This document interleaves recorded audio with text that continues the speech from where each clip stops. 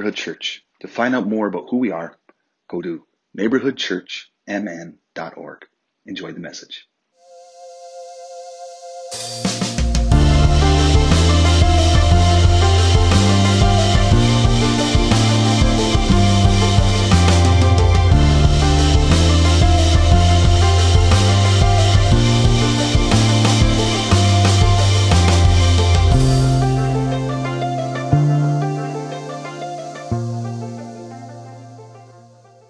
My name's Chris. My pronouns are he and him, and thank you for showing up. And thank you to everyone else who's watching online. If you want to find out more information, I do this every Sunday. It's like I've never been here before.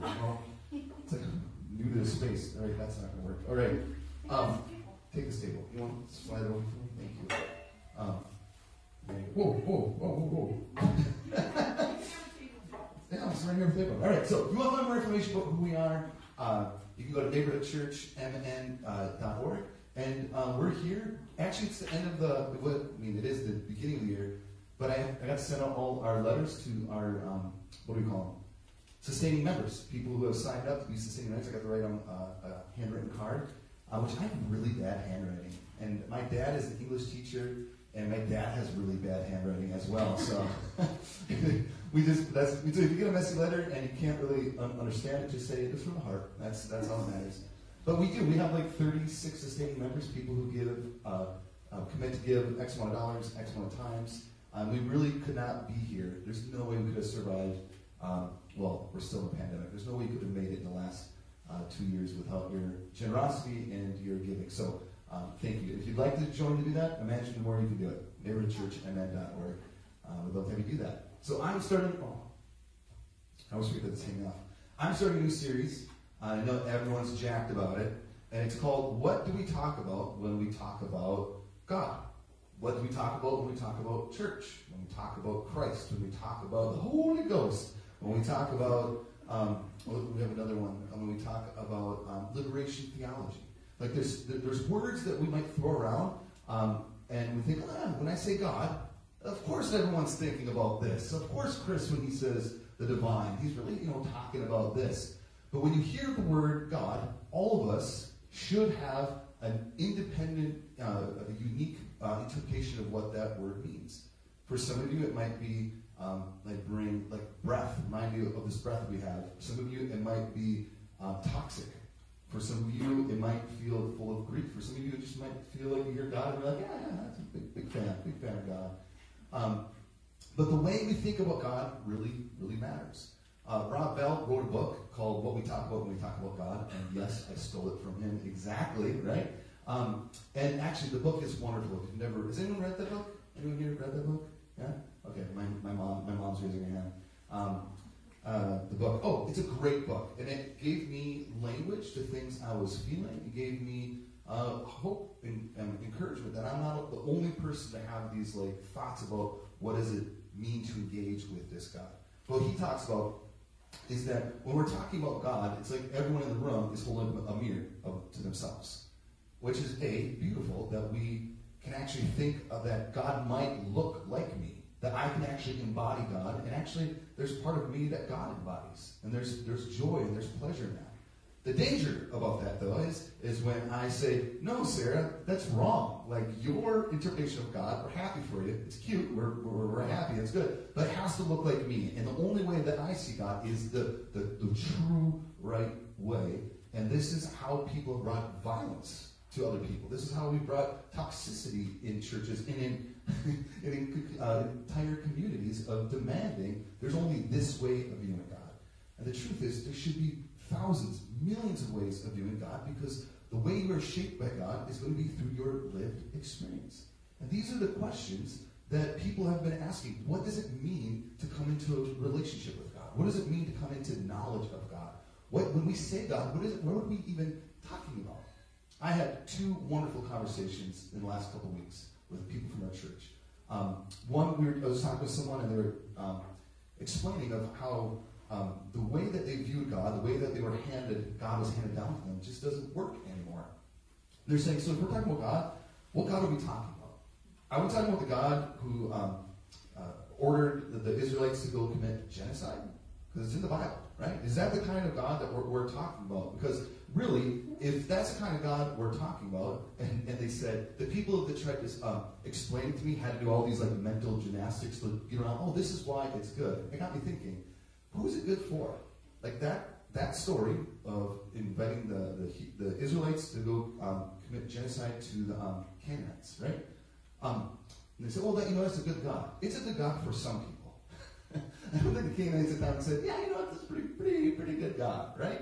And if there's a God that's not good, is only good for some people, that's not a good God, right?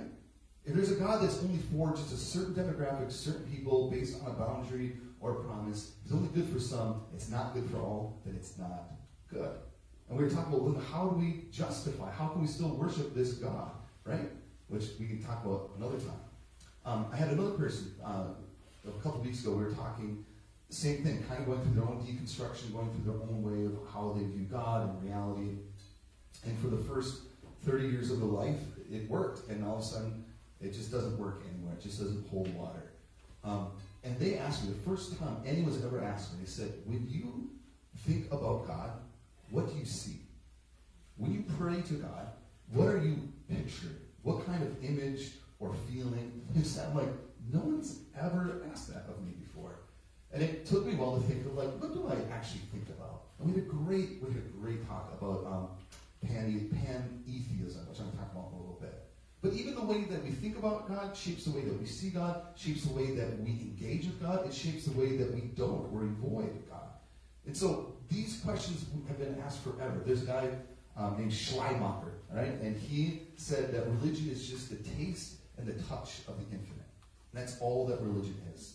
And he believed that any way you come into knowledge of God has to be through and only through experience. He was a romantic, so he encouraged people to have poetry, to go out and experience culture, live life, and experience tons of different kind of cultures. He goes, because every time you have an experience, there you are meeting God in a new, fresh way.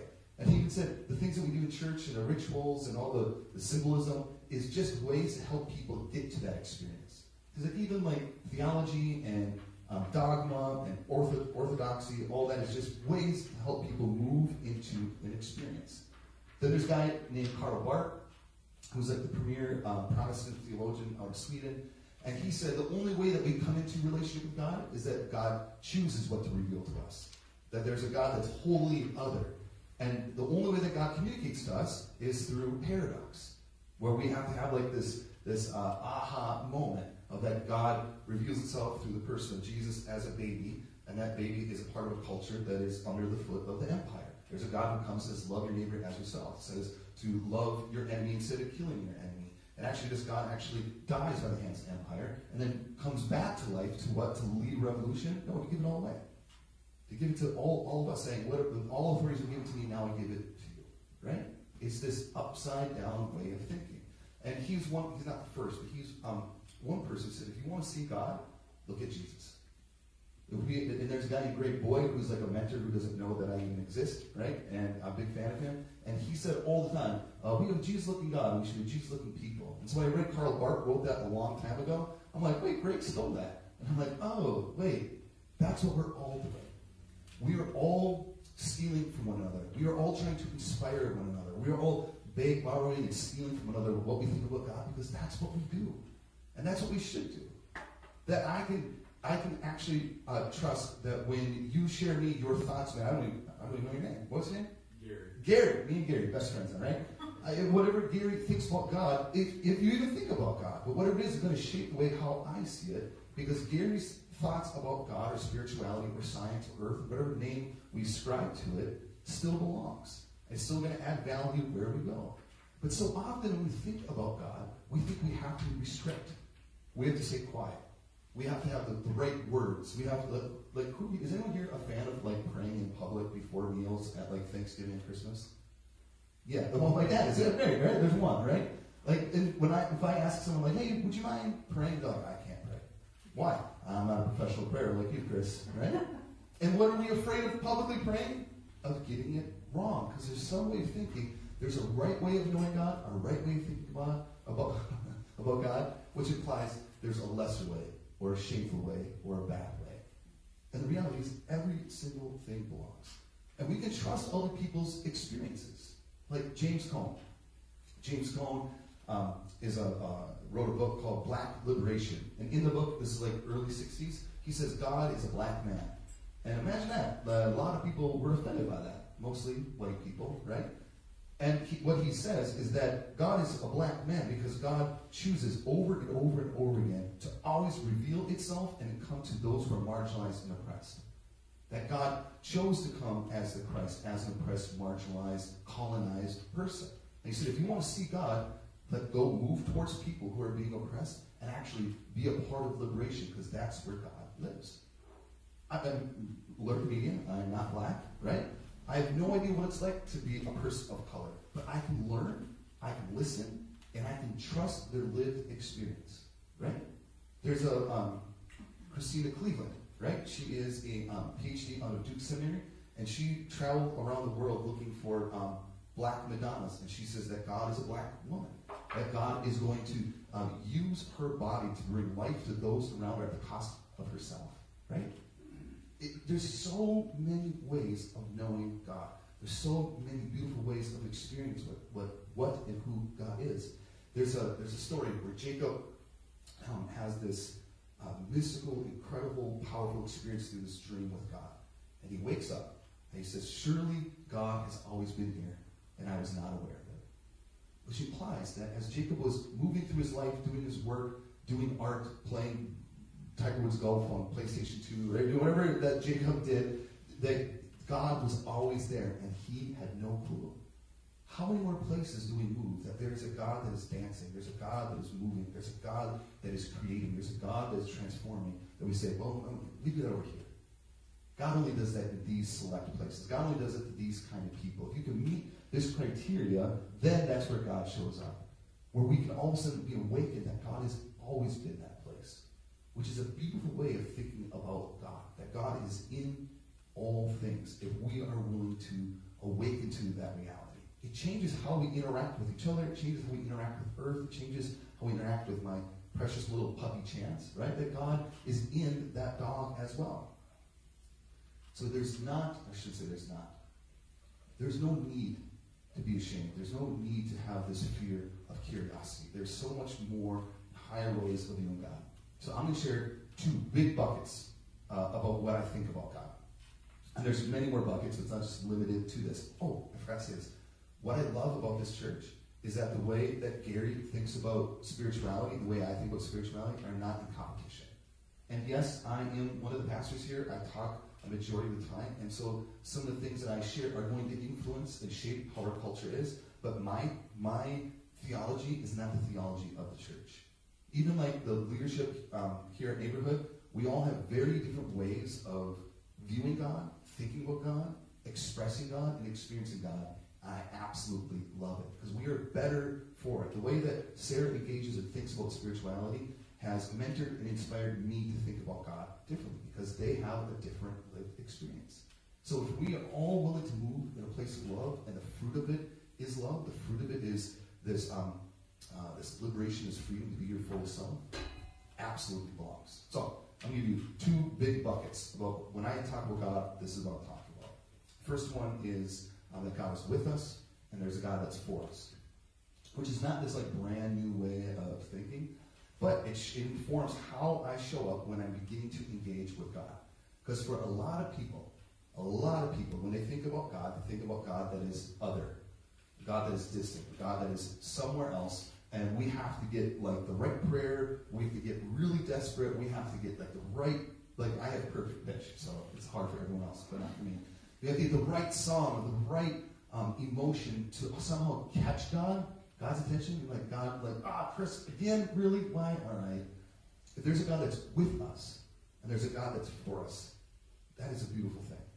Because there's so many times that people I engage, and myself, that feel there's not a God that's for me. There's a God that's for Gary, but not for me. There's a God that's for you. There's a God that's for them, but not me. And if we really believe that, then we feel like, then I'm not enough. Or the fullness of who I am is a threat. How many times have you walked into a family function or a work function or a church function where you felt like you had to dial down who you were? You had to change and quiet, maybe even violently, of who the real you is, because you feel like the fullness of who I am is a threat to that family, it's a threat to the culture, it's a threat to my earning potential, right? The amount of women that I've talked to or shared with me that said, people call me aggressive, people call me intense, and all I'm doing is acting just like what men do at the job. I'm clear, I'm aware of what I want, I have no problem sharing it. But because a female, right, or a female presenting person does it, it's labeled as you're violent, you're aggressive, you're too intense for this place, right? I've talked with people of color who say they work in a very white-centric environment, and the way they have to show up, they have to act in a white-cultured way. And what do they share with us called? Code switch, right? Code switch. They have to use words that white people understood, white people valued, because that's how they got noticed, it's how they got believed, it's how they could continue in their earning potential. And people do this all the time, especially when it comes to God, thinking, I have to play this game in order to get the best of God. And the whole time, God is the biggest fan of you. There's a God that wants you to be your fullest self. And I don't know about you, that changes how I engage with God. It changes how I think there's a God that finds pleasure in who I am. And I don't have to be someone else. It's in this breath, it's in this space that I'm enough for God. So it took me a long time. It took me not as long to say it. It took me a long time to actually believe it.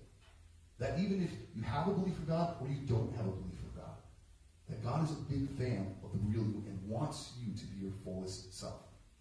So that's big bucket number one. Big bucket number two is 3 words that it's saying. We planted this church 6 years ago, I think, 6, 7 years ago. And I say it so often, I am sick of saying it. But it's important. That word is good and beautiful, right? I believe we have a good and beautiful God that wants nothing but good and beautiful things for us. And the reason I say it over and over and over and over again is anytime you're trying to influence culture, people will repeat what you say once they believe it and once they've heard it enough. And they need to hear it a lot. And I've noticed in the last couple of years, I hear more like Nita saying, wow, that's so good and beautiful. I'm like, man, that's good.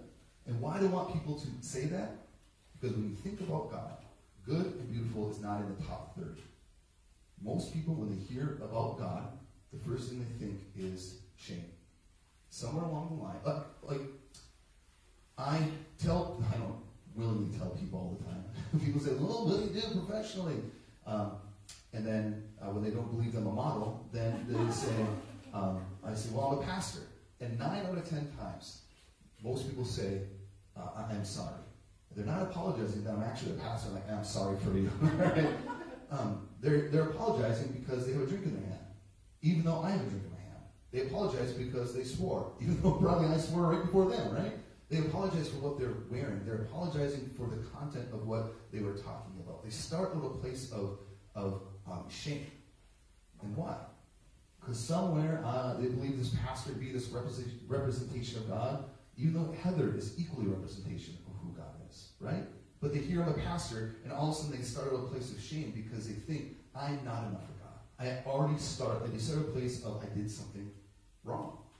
And that's where so many people start to think about God, and they're like, ooh, right? I better change, I better hide, I better lie to this God, I better lie to prove that I'm really better than who I am. But God finds absolute delight and pleasure in who you are. So help people start at a place that God is for them and with them. But a God who's good and beautiful is a nice thing. But how you define what's good, how you define what beauty is, changes absolutely the whole conversation. And I've had this conversation with my friends. And if you ask any of my friends and you want to see them eye roll, say, hey, have you and Chris ever talked about heaven? And they'll go, oh, yeah, even Nikki right now, she's like, oh boy. That's usually Nikki gets up and like leaves and goes, I'm going to go somewhere else. And I love talking about heaven. It started on the back deck of one of my friend's house, and they said, man, I can't wait till I get to heaven because I'm going to be thin, and I'm going to be strong, and I'm going to have no pain, and I'm going to be able to move in this world the way I really want to.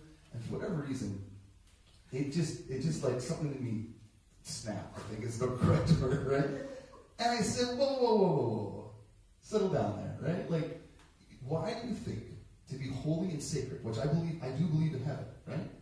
Why is it good or sacred or holy if you're thin? Why is the 20-year-old version of you better and more beautiful and more sacred and more holy and more God or Christ-like than your body right now? It is easy to think about heaven. It's easy to think about God that's centered around what culture has deemed of you are better than everyone else. Nikki read a quote to me a couple days ago that said, does being thin actually make you happier? Was that the quote? Or is it that you're more welcomed by society? You're more celebrated by society by being thin? Does your life really get better? No. But you get believed more. You get more comments, right? Culture might celebrate you a little bit more. But it doesn't make your life any better. And to say that in heaven we're going to look this way, who gets to decide how we look like? Who gets to decide what kind of body type? Who gets to decide what color eyes? Who gets to decide how long our hair? Who gets to decide what color our skin is? Who gets to decide what is beautiful? Why can't who we are right now be good enough? Why can't who we are be beautiful and sacred and holy? And so to think that heaven, and again, I believe in heaven. What if we go into heaven in the same way that we are right now?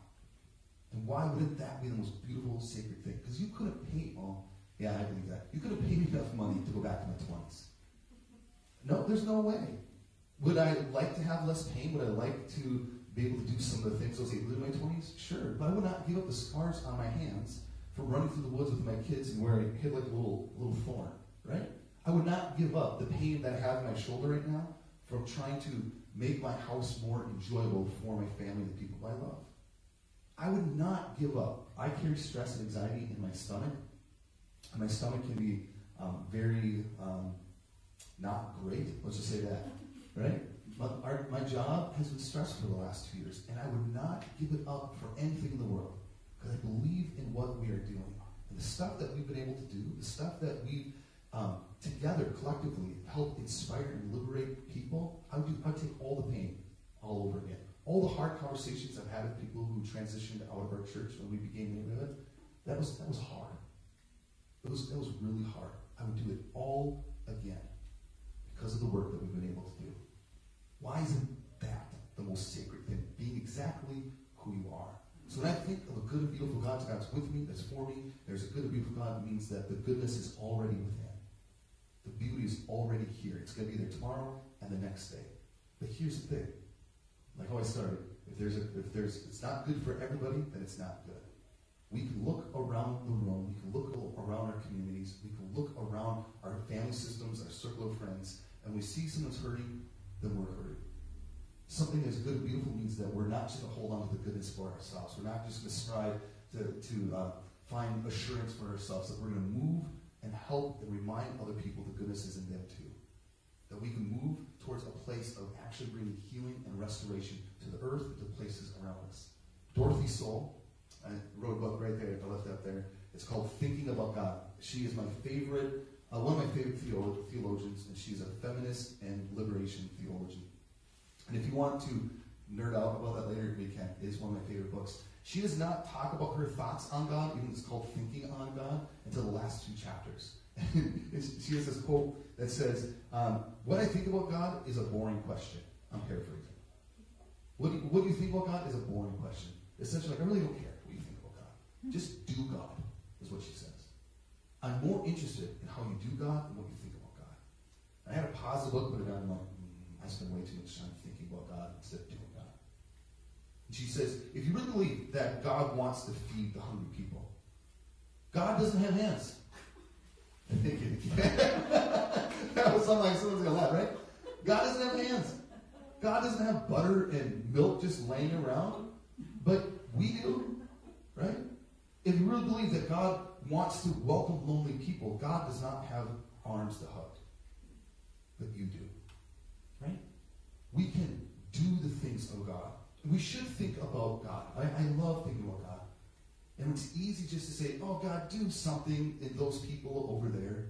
God, man, will you rescue those hungry people in our community? And it's a beautiful prayer. But imagine that God saying, yeah, let's go do it. And if we can look and be aware of the opportunities in our lives, in our mental health, in our family systems, in our communities, there's ways that we can actually make this world good and beautiful. Because I do believe that there's a good and beautiful God who wants nothing but good and beautiful things for us. And if we're willing, like Jacob, awaken that maybe God has always been here, we can transcend and we continue to grow. So what I'm going to invite you to do, if you are able, and you'd like to stand, I'm going to pray for us. And we're going to have some coffee and hang out. I guess I should stand too, huh?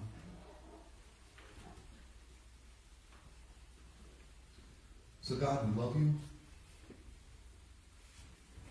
And even like what Nikki said earlier, in this breath brings life. And I thank you that in this breath, that you are a huge fan of us.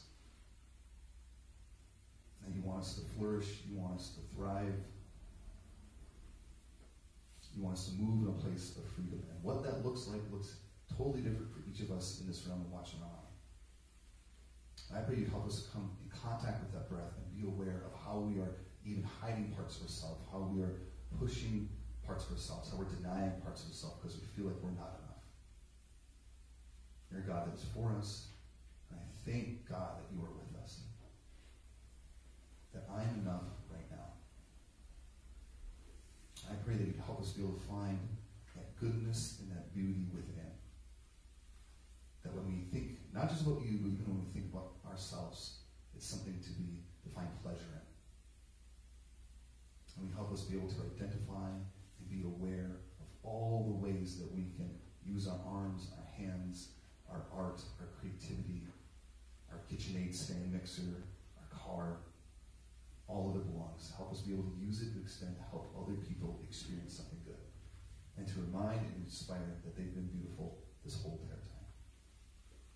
So go with us and be with us. In your name. Amen. Well, thank you, friends, for being here. Thank you for everyone online for watching.